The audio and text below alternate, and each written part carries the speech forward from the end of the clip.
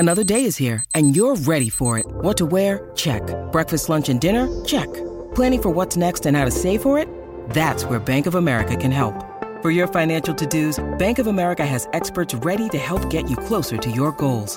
Get started at one of our local financial centers or 24/7 in our mobile banking app. Find a location near you at bankofamerica.com/talktous.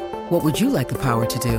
Mobile banking requires downloading the app and is only available for select devices. Message and data rates may apply. Bank of America N.A., member FDIC. The following segment is from Monday, Football Monday, on the SB Nation NFL Show, where we're discussing your favorite team. Subscribe to the SB Nation NFL Show to make sure you don't miss conversations like this one.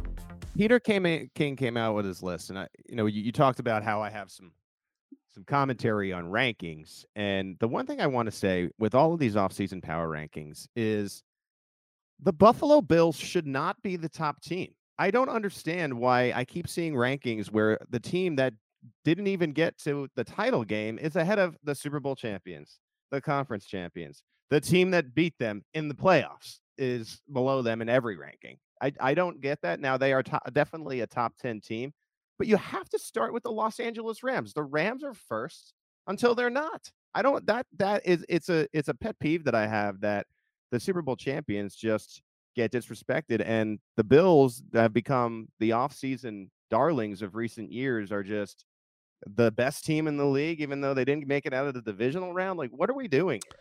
So again, I didn't really have a problem with this. I do think that and I love the Bills. All right. I do think that I think the love has reached a bit of an intense point, right? Like, I think we're really setting too much. We're really setting the Bills up to fail.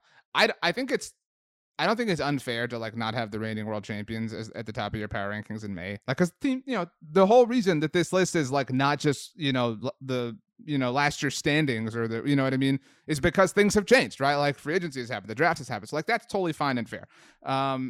But that being said, if I had to pick the very best team in the NFL right now, I mean, I could see an argument for the Bills. I could see an argument for the Rams. They're both capable of being top 10 teams. I mean, I would, I don't know, are the Chiefs worthy of that one spot right now? I don't know that that's fair. I mean, by the way, Patrick Mahomes, don't show up to the Mavericks game. I think you're cursing the Mavs. That's all I'm saying, Patrick Mahomes.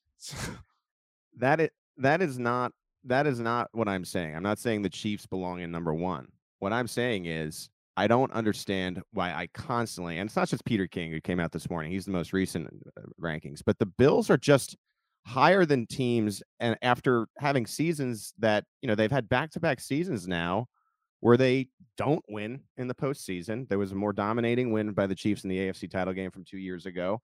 They blew it in this game with the 13 seconds, and yet somehow, some way, everyone is just assuming the Buffalo Bills, who have never won a championship in their franchise history, are just going to win the Super Bowl this year.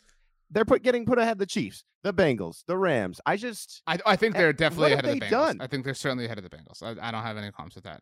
And speaking of the Bengals, and here's another thing, and again, I'm not even talking about the Kansas City Chiefs. Mm-hmm. If there is any team that is getting completely disrespected this offseason, not like they lost Tyreek Hill and Tyrann Mathieu, and it's the Cincinnati Bengals. Oh. Dude, no, I think we're all the Bengals only improved their offensive line. They've proved that they have a Super Bowl caliber offense, and they only got better. I don't know that that's 100% true. Again, I think we all can acknowledge that they had a little bit of a magical run, and so it's can that really sustain itself? They won 10 games last year. They weren't this this world beater of a team. You know what I mean? They had flaws. I mean, they just happened to have a path that worked out. Let's not forget the Chiefs collapsed in the AFC Championship game. It was and I'm not trying to bash the Chiefs, but it was a total and complete collapse that partly led to the Bengals not getting just totally dominated the game before the Super Bowl. You know what I'm saying? That's worth mentioning. You can hear the rest of this conversation by subscribing to the SB Nation NFL Show wherever you get your podcasts.